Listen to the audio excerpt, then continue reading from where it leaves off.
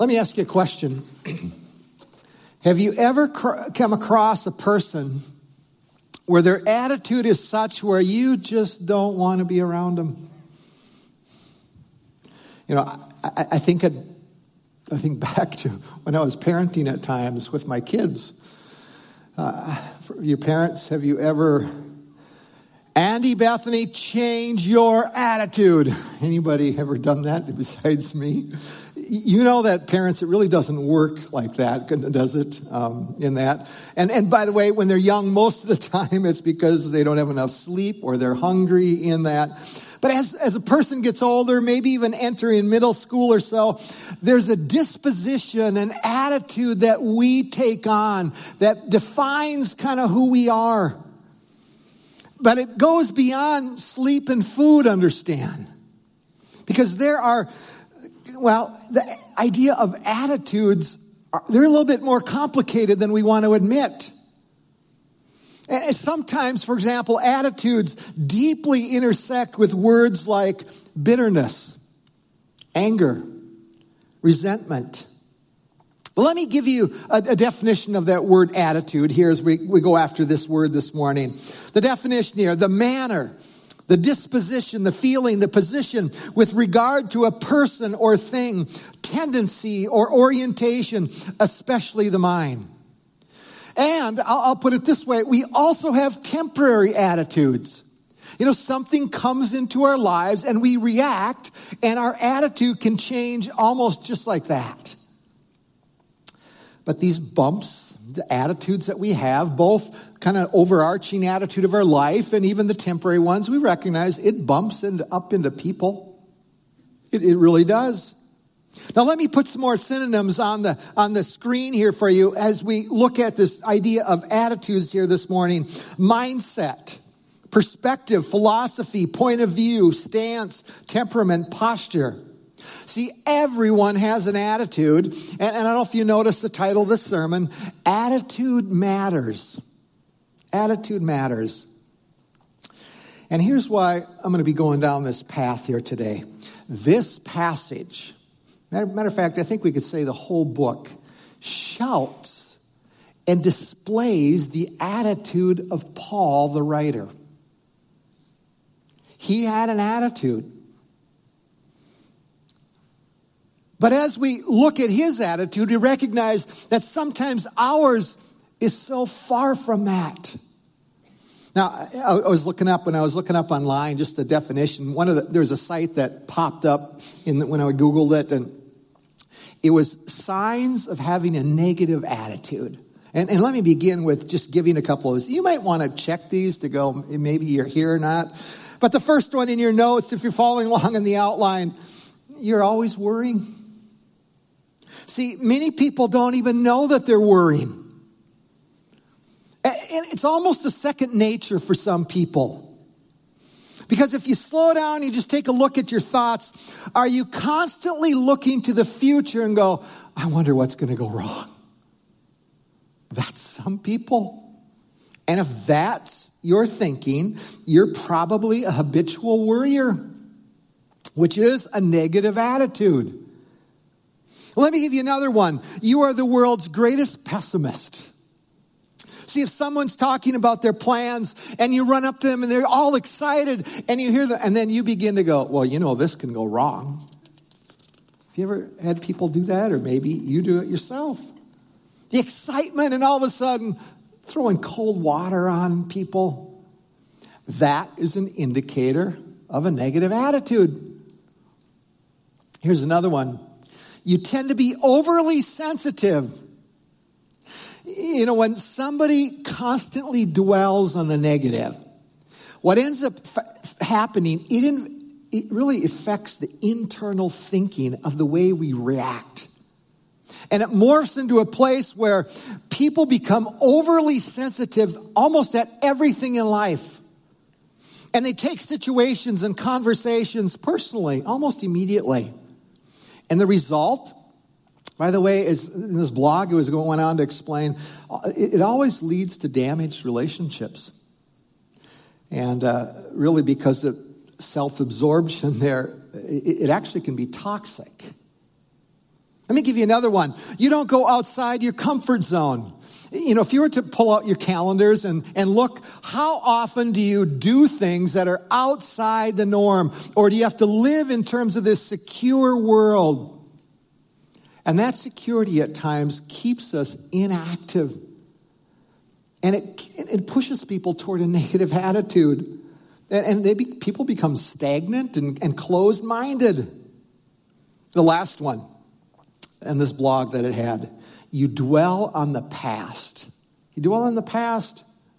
See, if we focus on the past, now, I got to stop, because you realize there's sometimes, even for myself when I counsel people, you take people to the past to recognize what went wrong. But what I'm talking about here is really living in the past in the good old days. The good old days. Back then, you could fill in the blank. The hard thing is when people, though, get stuck in the past, it's actually easy to become a victim in the present. And oftentimes, people throw out trusting Christ in it. And matter of fact, the whole idea of being a victim, it actually is quite comfortable for people. And people get stuck there. But living in the past becomes the norm. Just last week I was wearing my Letterman's jacket, and I wasn't doing that. But living in the past. Today, here's what we want to do. We want to contrast some attitudes. And you think of those negative attitudes, and then you look at the attitudes of what Paul communicated and what his life was about. We see such a contrast. But here's where I want to just put up a verse from a couple weeks ago that we looked at. But it really is a summary of Paul's attitude, the way he thought about life, the way he looked at people. And look at Colossians 1:28 and 29. Him we proclaim, warning everyone and teaching everyone with all wisdom, that we may present everyone mature in Christ. For this I toil, struggling with all his energy that he powerfully works within me. See, that would be a summary of an attitude of Paul. Matter of fact, let me put it on the screen, just kind of a summary of his life.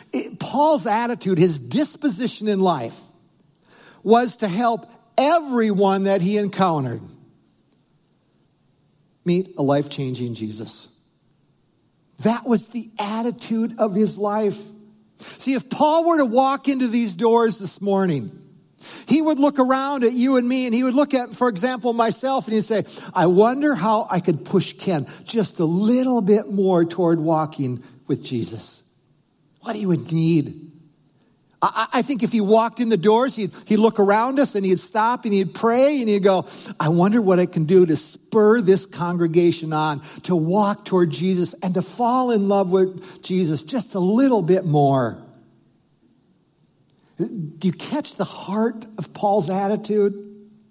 By the way, if you're a guest here today with us, we've been working our way through the book of Colossians here. And I think I would say it this way. We want to become a church that above all, that's the title of the series, above all else, that we are rooted in Christ, that our identity as a church is in Christ, that individually our identity is all about Jesus. We want him to be our hope. We want to fall in love with him. We want him to become the center of our universe as a church and as individuals. But we got to realize something as we look at Paul. There are some motivating factors that went into play to get him to a point where this Colossians 1:29, I want to move people toward Jesus. And one of those factors was his time with Christ and looking at what Christ did, and I think conversing with him even as he was getting trained. But I want to put Philippians 2 on the screen because it speaks directly to this idea of attitude. Look at what it says here.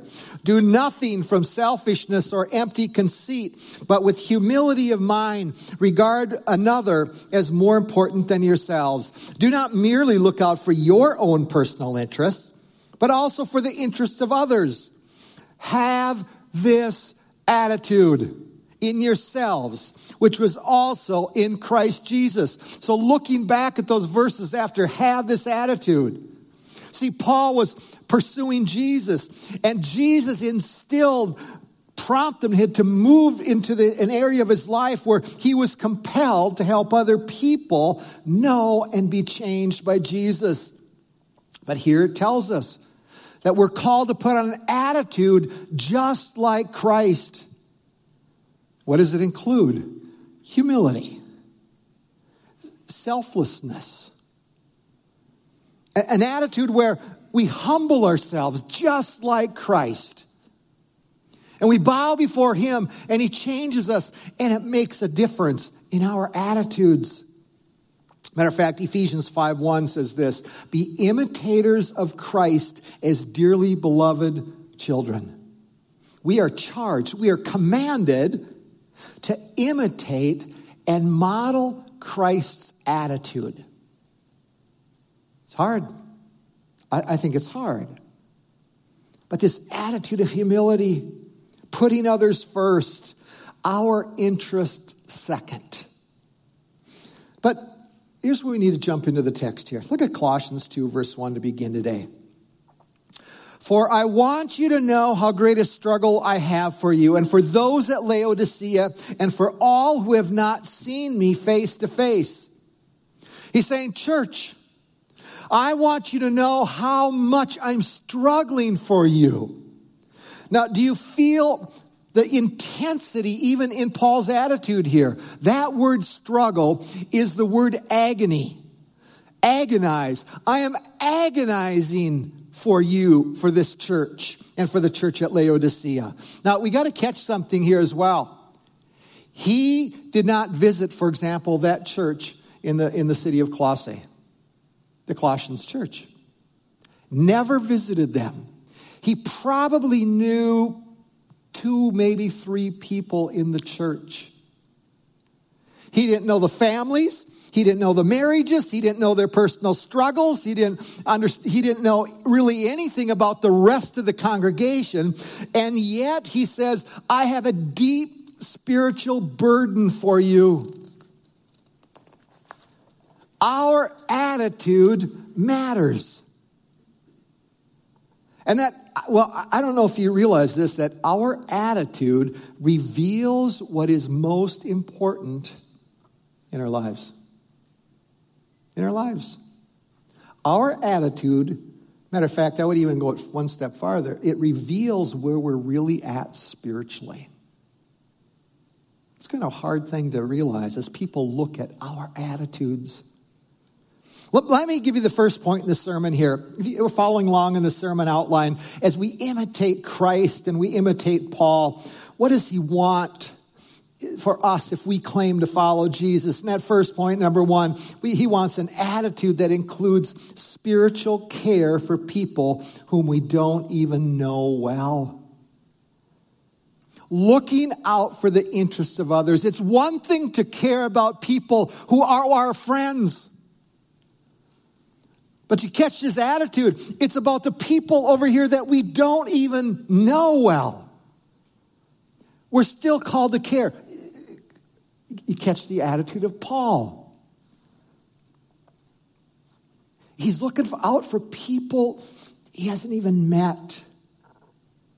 The interests of others. How do we get there? Humility. Taking on the attitude of Christ in servanthood. New eyes to see people in a way that's just radically different. Let's keep going. Look at verse 2 here. I'm struggling for you so that their hearts may be encouraged, be knit together in love to reach all the riches of full assurance of understanding and the knowledge of God's mystery, which is Christ, in whom are hidden all the treasures of wisdom and knowledge. So he's saying Christ is the answer, but you got to catch that phrase, being knit together in love. Let me give you the second point there. What he wants us to have, an attitude of opening our lives relationally to people within the body of Christ. He looked at that church, guys, you need to be knit together in love. Have this attitude of allowing people in your life. That second point, open our lives relationally to people. See, Paul got this. He understood the need for relationships in our lives, deep relationships. But he's connecting it to an area of spiritual growth here. I want to put up a quote by a guy by the name of F.F. Bruce. He writes commentaries. He's a scholar. Here's what he wrote. Paul's emphasis was that the revelation of God cannot be properly known apart from a cultivation of brotherly love within the Christian community. Bruce is saying this: we will not fully grasp the mystery of Jesus without people in our lives. That's what Paul is communicating here. Pursuing God in isolation, Paul goes, no, it's not the intent of God. You know, this idea that all I need is Jesus, or all I need is my family in Jesus, that is so contrary to what Paul knows to be true. Now, there's a place where some people also adopt, maybe they don't have family, whatever, but they adopt this idea of a mystic understanding of Jesus. I'm going to get close to Jesus by pulling myself away from people. The whole, all through the years, there's been mystics that have tried to pull away and say, that's where you meet God. That's where you learn the mystery of Christ. Matter of fact, in 450 A.D., there was a guy by the name of Saint Simeon Stylites. Kind of a weird dude, but he was a priest, a clergyman. And interesting what he did is that he really believed that for him to get close to God, you pull away from people, and he put a pole in the ground, and he built a 4-foot platform on top. And I don't know if you know this, but he lived on that platform for 37 years, believing that's how you got close to God and knew the mystery of Christ. We need people to help us actually know the mystery of Christ. Our relationships within the body reveals what it means to know Christ. Paul's saying that you will fall short of knowing the mystery of Christ without people. Let me give you another verse here. Look at verse 4. Keep going. I say this in order that no one may delude you with plausible arguments.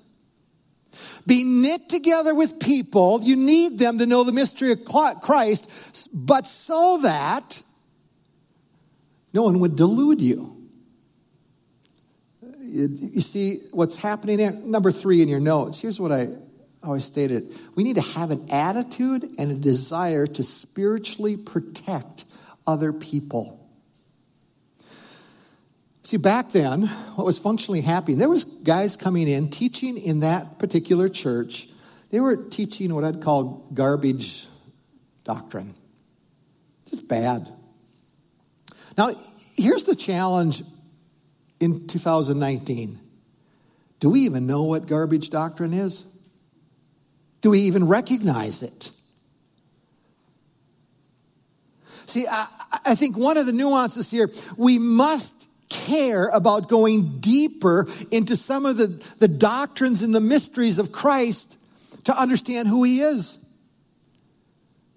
We need to understand the gospel in a deeper way. You know, the mentoring class, one more week on it. Wednesday night, I told the class this. One of the questions that when I meet with people all the time, one of the big questions that I'm looking for is, what do they think about God? What do they believe about God? See, that defines this word theology. Theology, the word, we've got to be careful. It just means the study of God. That's all it literally means, okay? Because what we believe about God makes a difference the way we walk in this world. How we trust him. how we obey him, how all different kinds of things. Our definition of God comes into play every day the way that we live life. And at times, we've got to go deeper even in our theology.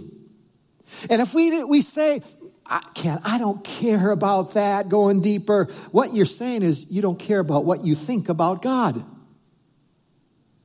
That's not a good place to be. Matter of fact, I think the challenge in the U.S. is that we're at a really bad spot doctrinally in terms of the churches across the United States. Matter of fact, I've seen about the last 10 years in particular, there's more and more a buying into politically correctness, even when it comes to doctrine in the Bible. And it's this: never challenge anybody's beliefs. Let them believe what they want to believe. Don't ever question them.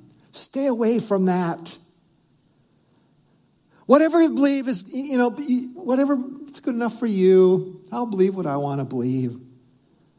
See, I think we're okay with bad theology and recognize this bad theology impacts the way we live every day. Now, I know this. Some people won't accept talking about the doctrine of their life, but generally speaking, they're pretty insecure. If they can't defend their doctrine, guess what? There's issues of insecurity there. But I'm going to say this. There are churches in our community with poor biblical doctrine. I'm going to say that. So this attitude, let's just get along. I go, how do you protect people? Folks, bad theology, bad doctrine is keeping them from fully knowing the mystery of Christ.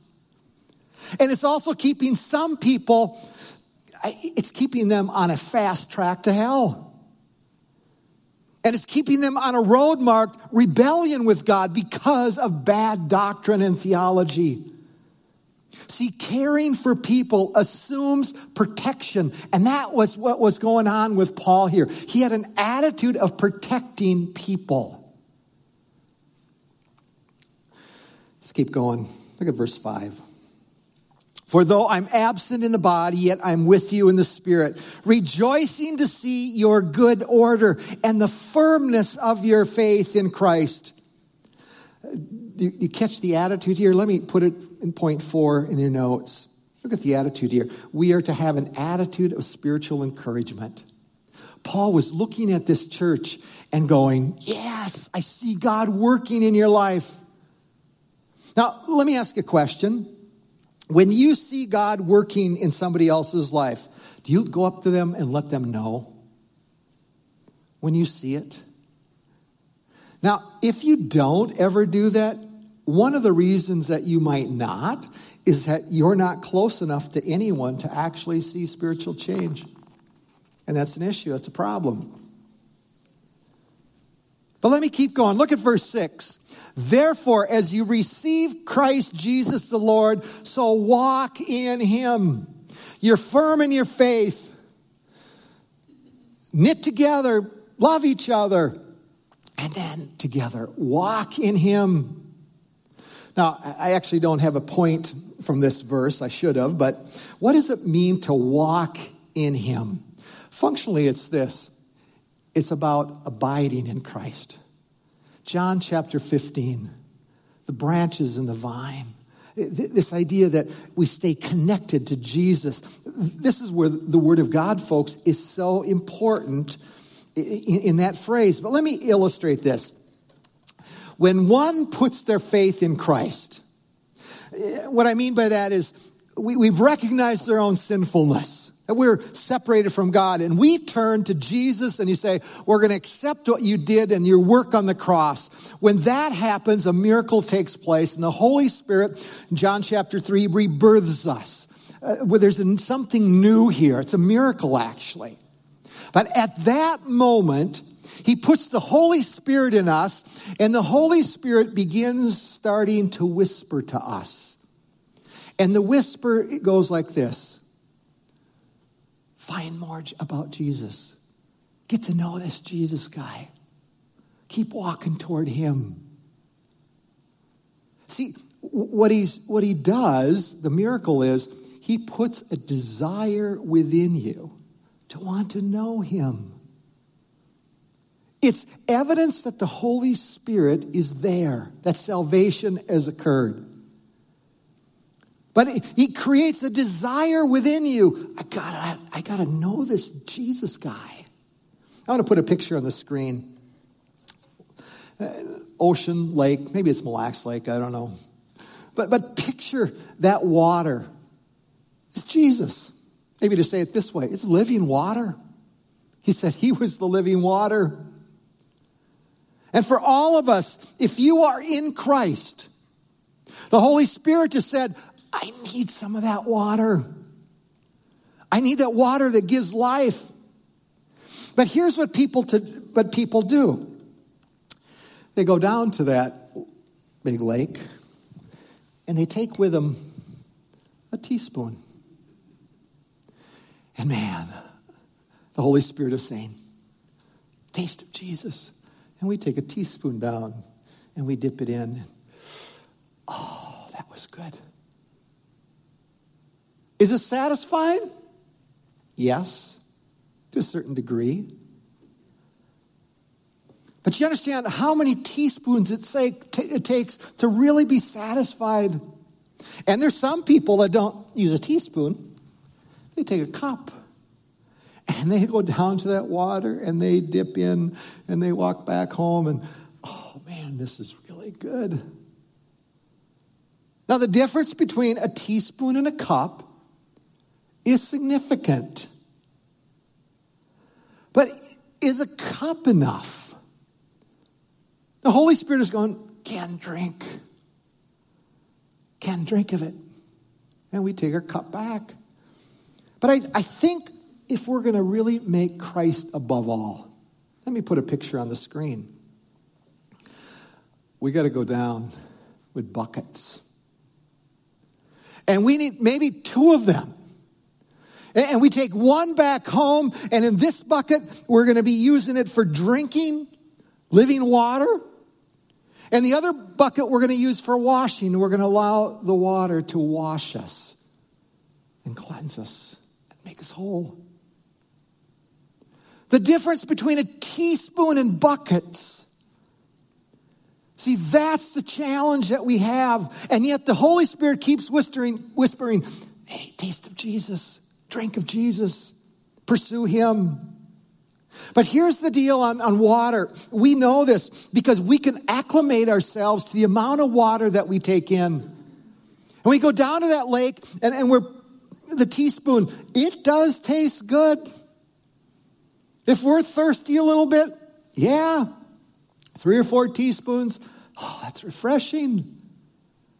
Or 3 and 4 cups, yeah, that's refreshing.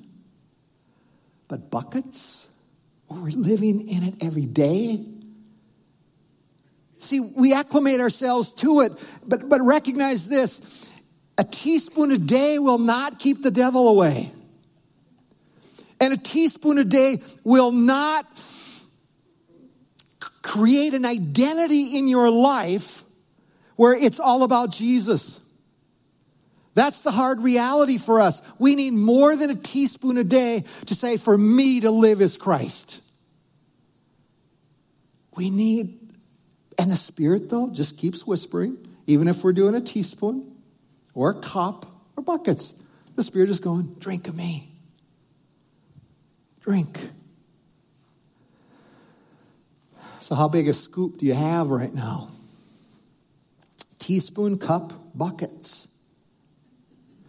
But I need to end with verse 7 this morning. And guys, this is a very, very important verse as I was digging into it this week. Look how it reads. Now I'm going to use the New American Standard here. The ESV kind of loses just a little emphasis here. There's a key point here that it loses. Look how it reads here. Having been firmly rooted and now being built up in him, established in your faith, just as you were instructed, and overflowing with gratitude. So important here, Because we're on a journey. We're, as I said it before, above all, we want Christ to be above all. And at times in that pursuit of doing that, we take 2 steps forward in our faith, and then, we take 3 steps back. And then we take 2 steps forward and 2 back. And we get frustrated. And we ponder, we sit there and we go, is God doing anything in my life? And here's where I think we know this. We get stuck in our failures. We begin to see ourselves as worthless. And even sometimes people get to a place where they go, I don't even deserve Jesus. And we feel like we just don't measure up. And we continue to struggle with the junk in our lives, the baggage. It weighs us down. And if you notice the phrasing there, though, this is where I got to point out the phrasing. Having been rooted. That's why it's so important, the phrasing. Paul wants you to know, if you have put your faith in him, if you believe that he died for your sins, and you've embraced him as Lord and Savior, you are rooted in Christ. Nothing can take that away from you. That past event, that miracle of a new birth, means you are rooted in Christ. It's accomplished. Done. You are a child of God. And Jesus doesn't have to do one more thing to bring you to a point of being a child of God. You are now a child of God. But the problem, we don't feel like it. And it creates doubt in our lives.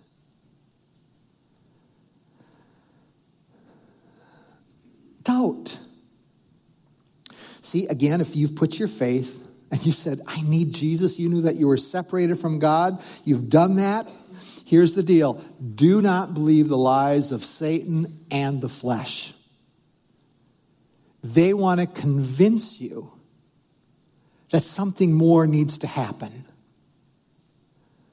See, Satan wants to defeat you and create doubt and division in your soul. It is by grace you've been saved, not by your effort. It has been through faith. You are, if that's taken place, you are a child of God. But again, we don't feel it. So what do we do? Because the fact is we're rooted in Christ. Christ is the soil with the roots in it. But here's what we do. We go and try to root ourselves in other types of soil apart from Christ. We don't go to the ocean and get water. Or if we do, we sometimes water it in the wrong kind of soil. And the roots go down in places that doesn't work. Matter of fact, sometimes it's like trying to create roots in sand. They just don't go down. It doesn't work. The water that you do put on it, it's gone. It's gone. But when you think of what kind of soil do we end up trying to make life secure around, one of them is the issue of work. I make work my identity. That's going to give me security. And we water that, and you recognize, no, it doesn't work. It leaves an emptiness for work. Some people, they put their roots down in the soil of pleasure. And yeah, they'll put some of the water there on it. Doesn't work. Because pleasure's just trying to cover up the wanderings in the soul, the weaknesses that are there. And I think there's even a third kind of soil here that I see. And many people begin to put the soil of relationships, especially like a marriage relationship. That's where my identity is found. Or my family. my kids and my grandkids, that's where my identity is found. It doesn't work. As a matter of fact, Christ's soil and those other soils, he doesn't want to share that. Doesn't want to mix them up. I love my family, but they were never meant to be the place where my identity is found. And we keep believing lies that we can have our lives rooted in a whole bunch of stuff other than Christ. So now, as I look at my family, the goal needs to be, I want my kids and my wife rooted in Christ, not me. Is that our goal? But that next phrase, now being built up in him and established in your faith. What's Paul doing here? He's saying this, you had the past event, you're rooted in Christ, but now he's telling them this, you are progressively being changed by the Holy Spirit, and the Spirit is changing you. You are being built up. But here, folks, feelings lie. And the feeling that nothing is happening in my life, it's a lie. See, when the Holy Spirit was implanted in you, he does not give up on the process of spiritual change. He fights you on it tooth and nail. But we keep believing the lies. I see no progress. 2 steps forward, 2 steps back. We keep going there. And we battle the subtle addictions of life. And then there's the bigger addictions. And we feel so stuck. And when we feel stuck, you know what Satan does? Think of it like in a hospital room. They put an IV, puts a bottle up there. And he hooks a line into our soul, and there's this drip, drip, drip, and the fluid is shame. And shame overtakes us. See, Satan wants to go, you're a mistake, you're a failure. He wants to leave you on a roller coaster of temptation, and you know what? You're not making any headway. And the truth of this passage, this verse right here, Paul is telling them and us here today, the Spirit is working. Now, again, hear this. This isn't the power of positive thinking. Listen, the fact that you're frustrated, if you are frustrated with where you're at spiritually, it is evidence that the Spirit of God is working within you. It's a sign of progress. And the fact that you're actually here today is evidence that your faith is being built up. It's being built up. Now, are we done yet? No. We got to keep making trips to the ocean with those buckets. Keep watering the soil where we're rooted in Christ. Matter of fact, I think if Paul came up here and we looked at Paul, we would think, oh, this guy's finished, where God's done with him. He would go, no way. I got so much farther to go. See, Paul understood he wasn't done with. See, it leads to this last critical point. Number 5, he wants us to have an attitude of certainty of our being rooted in Christ. If we know him as Lord and Savior, you are rooted in Christ.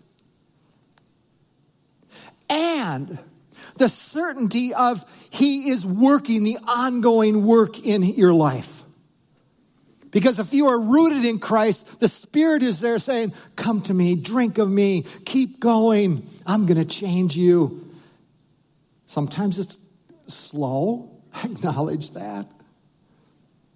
But that's what's going on. I'm going to ask the worship team to come on up. We're going to sing one last song. But as they're coming up, here's what I want to do. I want to just pray over us here today. Because those times when we go 2 steps forward, 3 steps back, those are times of discouragement. And what I want to pray this morning over you is that you would sense the Spirit of God in a fresh way going, I'm there for you. I'm working in you. I'm not done with you yet. But maybe there is a few people even in here today that you've come to a place you go, I don't know what Ken's talking about. And it's functionally this. You've never understood that you were separated from God. That there's a chasm between you and God.